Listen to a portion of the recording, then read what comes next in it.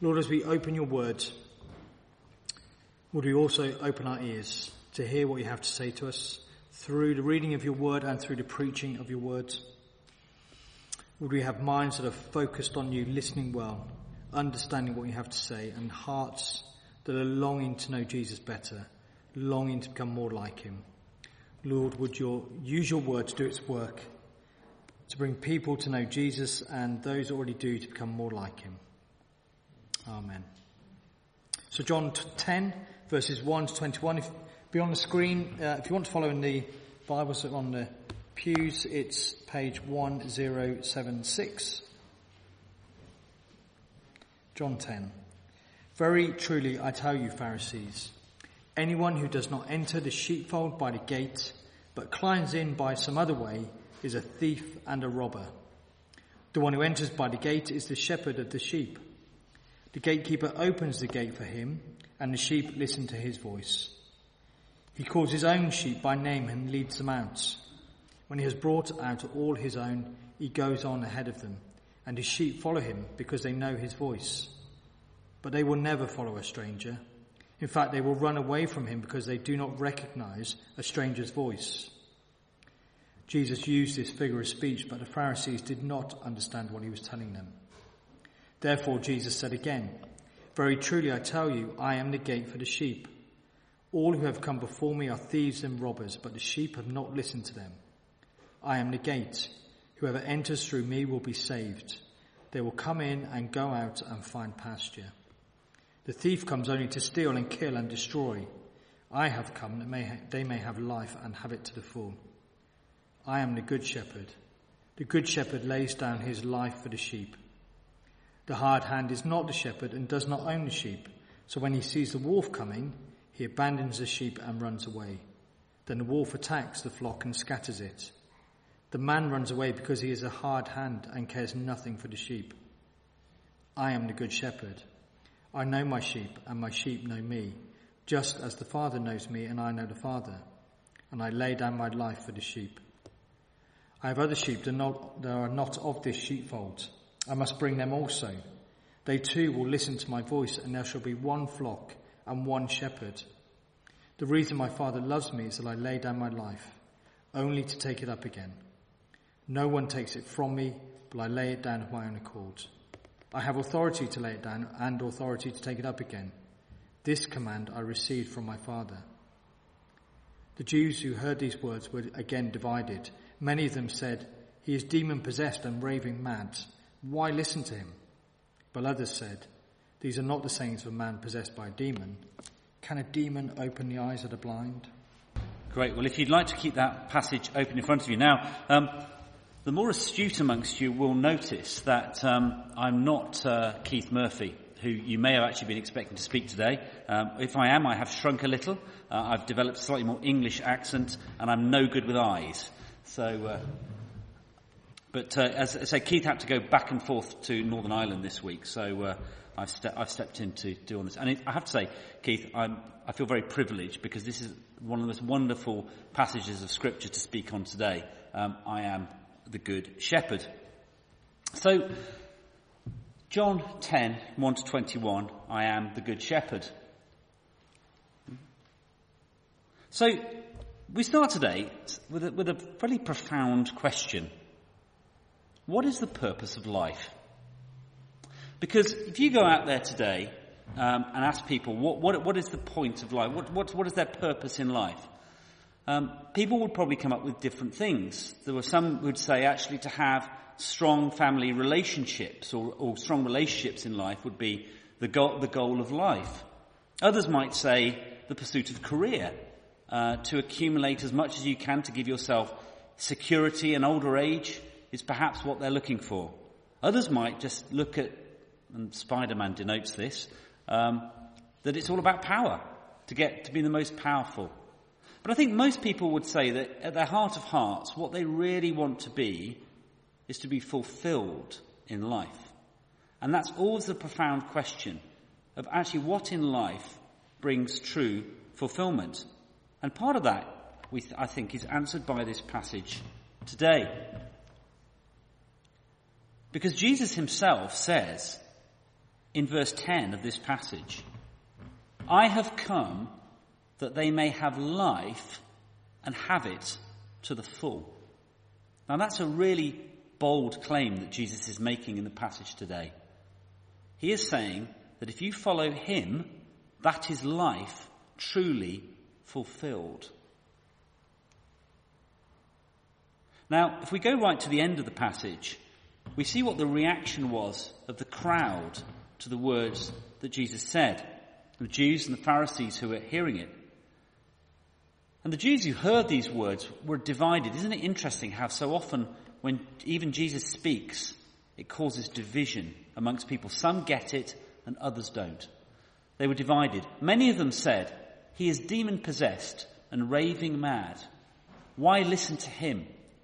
But others said, these are not the sayings of a man possessed by a demon.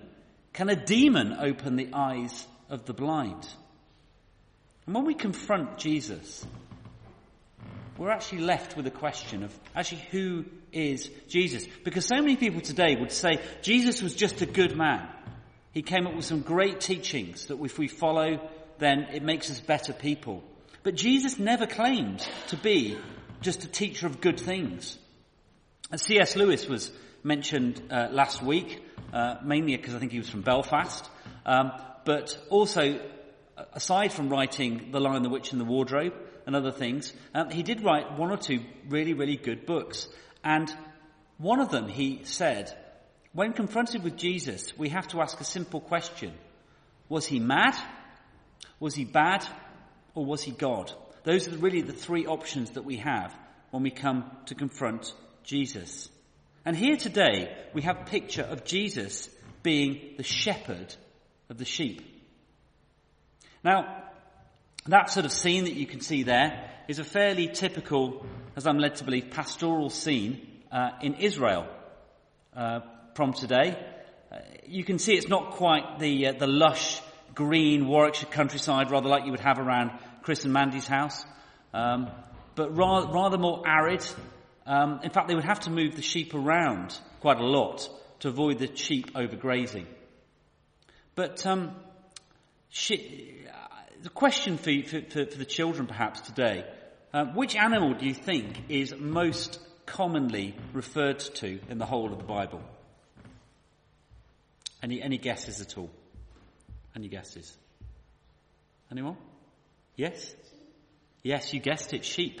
Yes, they are. In fact, and here's a question for extra clever people. How many times do you think sheep are actually referred to in the Bible? How many times? Anyone care to hazard a guess at all? Anyone? I'll tell you, it's 400 times sheep are referred to in the Bible.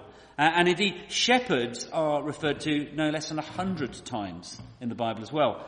And you think, well, why are sheep and shepherds? Why is such a big theme within the Bible? Well, partly it's because the Jews came from an agrarian economy, and sheep were very much part of their life. And they could identify with this whole analogy of sheep and shepherds. So we're going to look at the passage today and split it into three sections. Firstly, we're going to look at the question of the fact that sheep are lost without a shepherd. Secondly, we're going to look at how the shepherd lays down his life for the sheep. And thirdly, how life is fully lived when the sheep know the shepherd's voice. So firstly, sheep are lost without the shepherd. Now, I imagine most of us here have grown up in fairly urban areas. We're not particularly used to sheep or how they behave.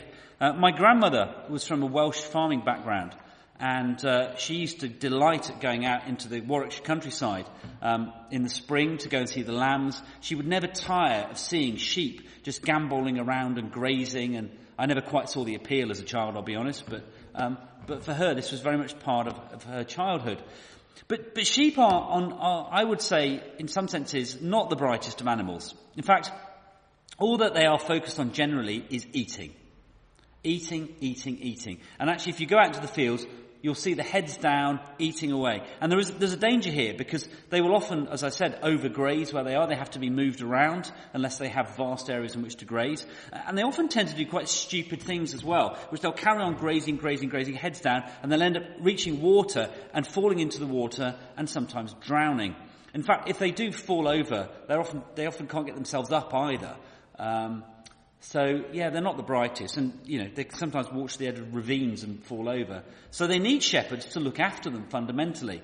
Now, I personally find this quite insulting that us as human beings are compared to sheep.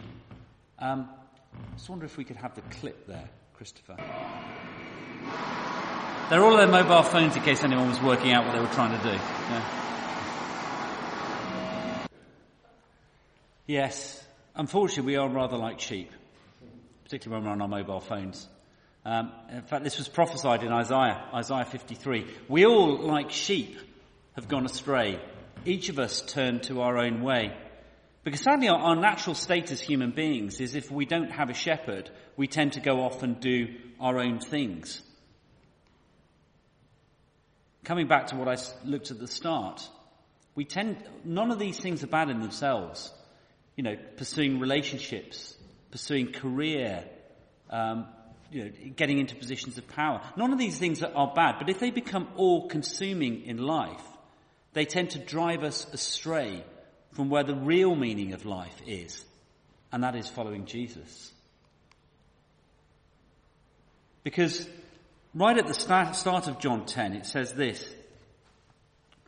anyone who does not enter the sheep pen by the gate, but climbs in by some other way, is a thief and a robber. And what it was saying here is that actually anything that pulls you away, as it were, from being within the sheep pen is effectively no better than a thief and a robber. And this concept of a thief and a robber comes up throughout John chapter 10. Jesus says again, very truly, I tell you, I am the gate for the sheep. All who have come before me are thieves and robbers, but the sheep have not listened to them. Jesus is alluding to those who have come before him and have led the people of God away from the truth, the false teachers in Israel. And he says in verse 10, the thief comes only to steal and kill and destroy.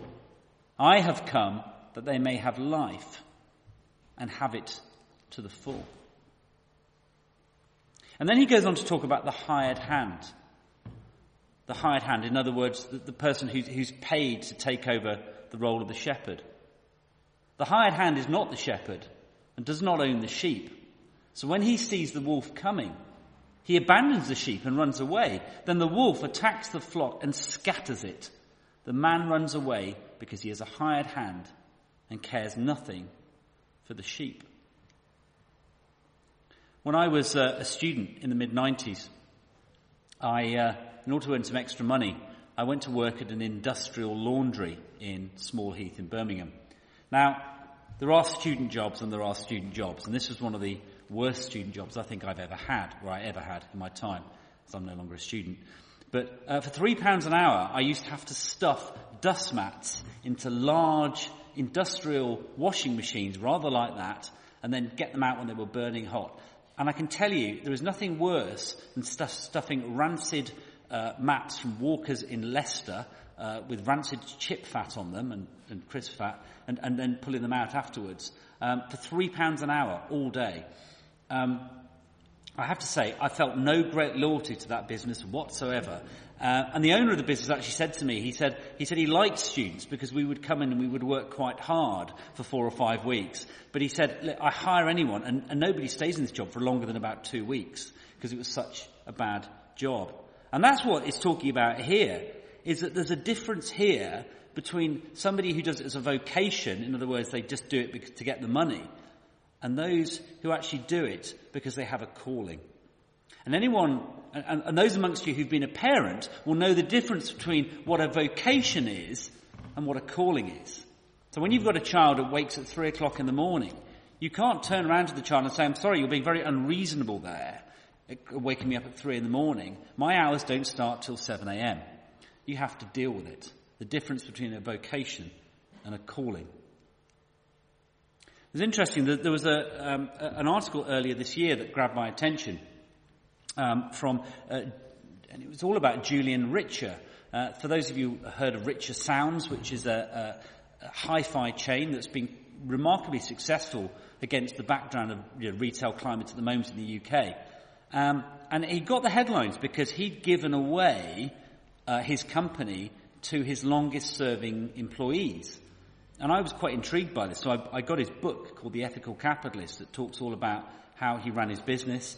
And it was really interesting how he was saying that the reason why his business was successful was because he cared for his long-term employees rather like they were family, rather than just treating them as employees and commodities. And I was thinking, well, I don't think this is original to Julian Richer, this concept here. Because here we have Jesus talking about his sheep, going out and finding them, and really caring for people profoundly, unlike the hired hand who doesn't care at all. Because if we go back right into the Old Testament, in Ezekiel 34, there's a portent of what is to come with Israel being scattered. This is what the sovereign Lord says. Woe to you, shepherds of Israel, who only take care of yourselves. Should not shepherds take care of the flock? You eat the curds, clothe yourselves with the wool, slaughter the choice animals, but you don't take care of the flock. You've not strengthened the weak or healed the sick or bound up the injured. You've not brought back the strays or searched for the lost. You ruled them harshly and brutally. So they were scattered because there was no shepherd. And when they were scattered, they became food for all the wild animals. My sheep wandered all over the mountains. On every high hill, they were scattered over the whole earth, and no one searched or looked for them. See, that was the tragedy of the Jews. Before Jesus came, they'd lacked leaders for a long time. And Jesus was the one who was to come back and call the flock back to him. And he says in verse 11, I am the good shepherd. He was the fulfillment of that prophecy in Ezekiel. So secondly, and profoundly, the shepherd lays down his life for the sheep. Again, back to Ezekiel 34. This is what the sovereign Lord says. I myself will search for my sheep and look after them. As a shepherd looks after his scattered flock when he is with them, so will I look after my sheep. I will rescue them from all the places where they were scattered on a day of clouds and darkness. I will bring them out from the nations and gather them from the countries, and I will bring them into their own land. See, what is prophesied in Ezekiel is that God himself will come back to gather the flock. And when Jesus talks to the Pharisees here and teaches them, and they don't understand because they clearly haven't read the Torah themselves to understand where this has come from, Jesus is saying that he himself is the fulfillment of this prophecy in Ezekiel and that he's come back. I am the good shepherd. The good shepherd lays down his life for the sheep. And then in verses 14 and 15, I am the good shepherd. I know my sheep, and my sheep know me, just as the Father knows me, and I know the Father, and I lay down my life for the sheep. And so if you notice the words there, I lay down my life for the sheep. I understand in the Greek, for literally means instead of. It brings that back to the concept of substitution.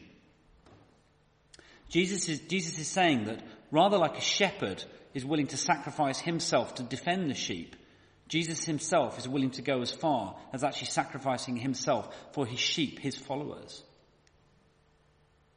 Now this concept of sacrifice is probably not something that your average shepherd these days will be particularly familiar with in the UK because there aren't any great predators. But I went to Africa about 20 years ago, and I met some Maasai tribesmen who wear blankets rather like this, and they also carry around these things as well. Now this is called a runga, and anyone who's ever been to Kenya will know what it is. Now, this was actually given to me by a Maasai tribesman, and apparently this is the main thing that they use to defend their flock, usually flock of goats rather than sheep, but keep with the analogy, against lions. Now, I'll be honest with you, if I was seeking to defend myself against a lion, I would want something rather sharper than this. But apparently this is very effective, and they demonstrated to me how they could throw this. I won't throw it at you, Jim, don't worry. And how they could basically kill a lion with this. Now, if you are up against a lion, then I think, to be honest, you know, the odds are rather more even than it would be if you, say, had a revolver or something like that. But that's how the Maasai defend themselves.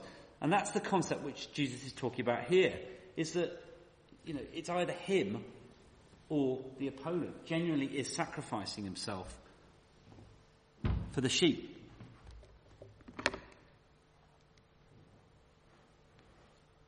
But it actually goes further than that. It goes even further than the sacrifice. In 14 and 15, notice these words, know. I am the good shepherd. I know my sheep, and my sheep know me. Just as the Father knows me, and I know the Father. You see, Jesus isn't just sacrificing himself for his sheep. He's doing it in full knowledge of them. To demonstrate that, there's a story that's told of from about 100 years ago about a soldier who was an officer in the Russian army. And what had happened was he hadn't been a particularly good person. And he had been embezzling, in other words, stealing money from his fellow soldiers. And he knew that this was going to come to light imminently, and that the penalty for this coming to light was death. And he thought he would rather preempt the situation. So he tragically decided to get himself very drunk, to give himself enough courage to take his own life. And unfortunately, he didn't even manage to do that particularly well, because he got himself so drunk that he actually fell into a sleep. And while he was asleep, the Tsar came along. The Tsar, of course, being the Russian king, happened to come along to inspect the troops and found this man slumped by these books. And he was trying to work out what was going on. And he opened up the books, and he could see that this fraud, this embezzlement, was about to be exposed. And the Tsar took pity on him. And he wrote beneath it, the debt is cancelled, and sealed it, the Tsar. The man woke up the next day out of his drunken stupor and realized that he was free. And yet the amazing thing was, the Tsar, the Russian king himself, in the full knowledge of what the man had done, had still cancelled the debt, and he was free to go. And that's really what is being said here. Is that even though Jesus knows our inmost darkest thoughts, the things we've done that nobody else knows at all, he is still willing to lay down his life for us. And that's how profound that sacrifice is. Thirdly, life is fully lived when the sheep know the shepherd's voice. Verse 3. The gatekeeper opens the gate for him, and the sheep listen to his voice. He calls his own sheep by name and leads them out. Of course, the sheep being his followers. Now, on Friday, I had the privilege, through a work thing, of doing some sheepdog training. Wayne's already mentioned this. It used to be a very popular program. They didn't actually have real sheep, unfortunately. They had geese instead of sheep, but it was still quite interesting. And they had about 8 sheepdogs, and there was a proper shepherd there with a crook and everything, much better than Wayne's crook. And he basically taught us the commands that we had to shout out and told us when to shout them. And these very obedient dogs would then round up the geese at the right point. Now, the one that I got a Spanish sheepdog. And the shepherd said, does anyone here speak Spanish? And I said, I speak a little. He said, fine, well, you can do it then. So I had to shout derecha, which is Spanish for right, or or short for izquierda, to go left. It was the most ridiculous thing, standing in a field in Warwickshire, shouting words in Spanish with a sheepdog running around. But the thing was, and it became soon apparent, that it didn't really matter who was shouting the word derecha, the sheepdog would obey because they were incredibly obedient. But actually, it's a bit more than that here. It's not just a case of anyone, because it says only the sheep know the voice. Verse 4, when he has brought out all his own, he goes on ahead of them, and the sheep follow him because they know his voice. Only the sheep, only the true followers know the voice of the shepherd. And if we can click this one here. This is Edward when he was very young, just to demonstrate a point. To show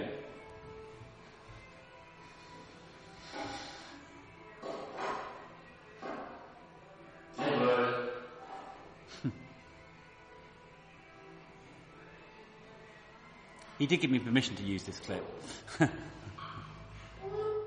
the thing was, there was Edward, he was very young, and he knew my voice, and he responded immediately. And how often is it, particularly for those amongst us who are parents, where you can go and there's a crowded room and there's lots of children wailing and everything else, but you can still hear your child out of all that.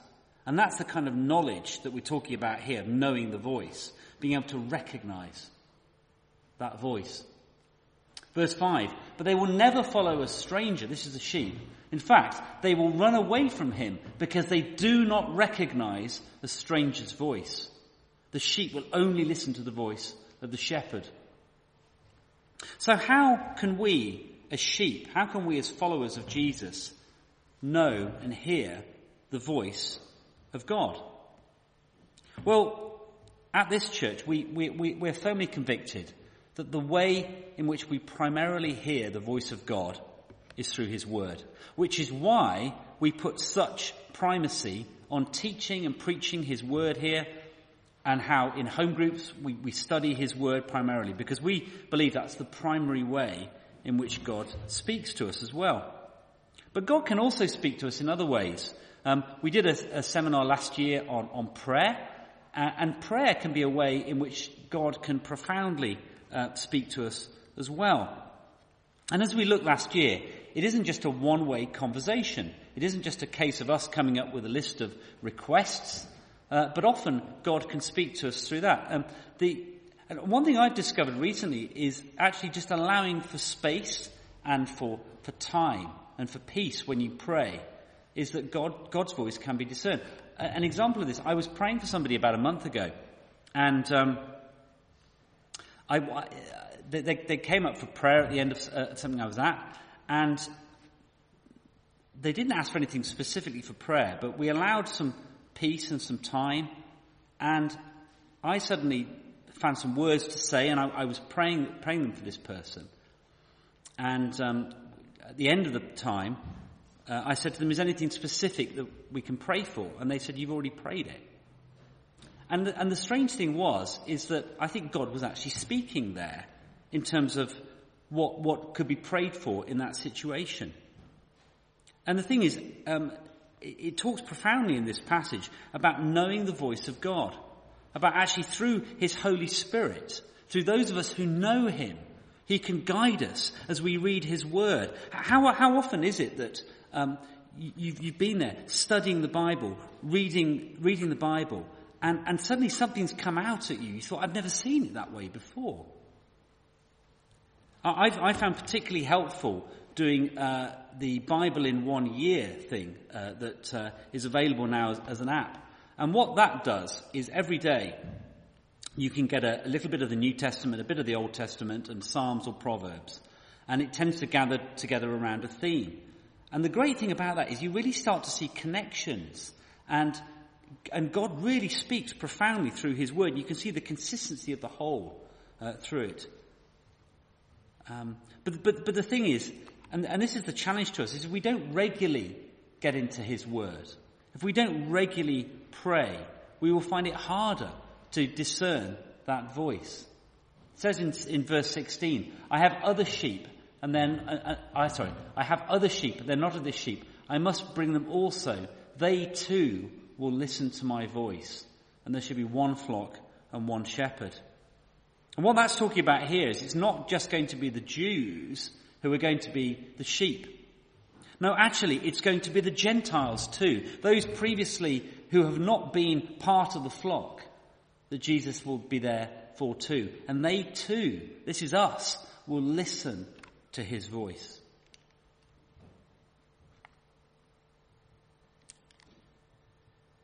So we come back to this question again. Well, what is the purpose of life? And the question is that all these things in life can bring pleasure and everything else. But actually, the truth is, nothing brings fulfillment like following Jesus does. There was a survey in 2013 by UBS, the investment bank, amongst millionaires. These are people who had between $1 million and $5 million. And they asked them a simple question. They said, do you consider yourselves rich or poor? And amazingly, 72% of them, these are people between $1 million and $5 million, consider themselves to be poor. And I think that says something, doesn't it, about the human condition? Because even if you have what we would consider to be a huge amount of money, you still want more. You still want more. You're still not fulfilled. Interesting, I understand from the FIEC that the two people groups in the UK that are being reached the most for the gospel these days are those amongst the very poorest in society and those amongst the very richest. And I suspect the reason why there is being impact amongst the richest is that people are getting to the top of the ladders and are realising it's pretty empty on the top of the mountain. And that actually only true life can be lived by having a faith in Jesus Christ. Because he says in verse 10, I have come that they may have life and they may have it to the full. But in order to achieve that, that's come about through Jesus Christ laying down his life for each one of us. And he says it in verse 17, the reason my Father loves me is that I lay down my life only to take it up again. In other words, for resurrection. No one takes it from me, but I lay it down of my own accord. I have authority to lay it down, and authority to take it up again. This command I receive from my Father. You see, Jesus is there on the commands of none other than God himself. And to us as Christians, there's a real challenge. There's some great words that Spurgeon wrote about this passage. He said, he that enters in by the door shall be saved, and he shall go in. If you know what this means, go in. Go in, Father, go in more constantly. Do not stop where you are, but go in till you have a little more. If you love Christ, come nearer to him, and nearer still. But if you want to get into anything that is divine, you must get in it through Christ. O you who open your Bibles and want to understand a text, the way to get into the meaning of a text is through the door, Christ. O you who want to get more holiness, come through the door. The way to holiness is not through Moses, but through Christ. O you who would have closer communion with your heavenly Father, the way to come in is not through your own efforts, but through Christ. You come to Christ at first to get salvation. You must come to Christ still to get sanctification. Never look for another door, for there is but one, and one door will let you into life, love, peace, knowledge, and sanctification. It will let you into heaven. Christ is the master key of all the rooms in the palace of mercy. And if you get Christ, you shall go in. Nothing shall keep you out of the secret chambers. You should go in God's name through Christ the door. I think just close with a prayer written by a vicar in Oxford. Lord Jesus, I am thirsty to know you. I am hungry for the bread of life. I want to know you. I am sorry for the years when I forgot about you. I've gone away from your ways like a lost sheep. I'm sorry, I want to come back to you, the Good Shepherd. Thank you that you died on the cross instead of me. Now please come and take up residence in all parts of my life. Come in as my Lord and as my Shepherd. Lead me to the water of life. Fill me with your Spirit. I love you. Please fill me with your love. Amen. And so that's a prayer for all of us who believe. But for those of us who don't, there's an offer here. There's an invitation from Jesus Christ. He calls out to anyone who doesn't know him that you too can become one of my followers. And you will know true meaning in life if you follow him. And if that's spoken to you today, I'd urge you to come up and let me pray for you at the end today. Amen.